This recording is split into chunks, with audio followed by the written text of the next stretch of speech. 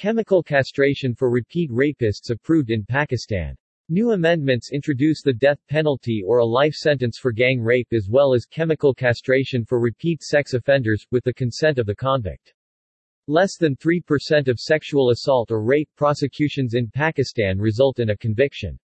If chemical castration is assigned as a punishment, it shall be conducted through a notified medical board, according to the new legislation.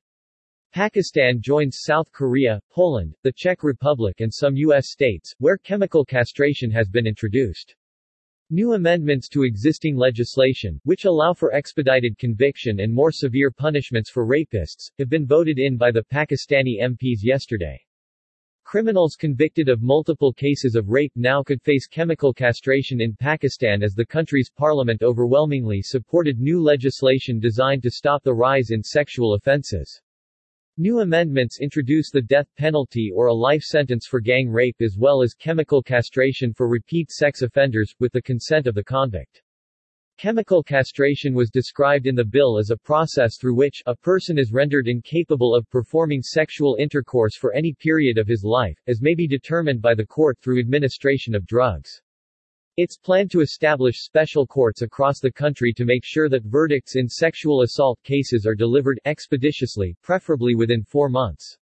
If chemical castration is assigned as a punishment, it shall be conducted through a notified medical board, according to the new legislation. Mushtaq Ahmed, a senator for the religious Jamaat-i-Islami party, had earlier denounced the bill as un-Islamic. Ahmed argued that there was no mention of chemical castration in Sharia law and that rapists are to be hanged in public.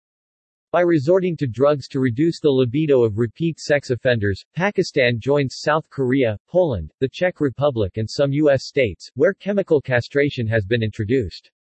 The measure was put on the table a year ago by Pakistani President Arif Alvi in response to a vast public outcry over a spike across the country in cases of rape involving both women and children. Back then, Amnesty International decried chemical castration as a cruel, inhumane treatment, advising Islamabad to instead focus on reforming its flawed justice system and to ensure justice for the victim.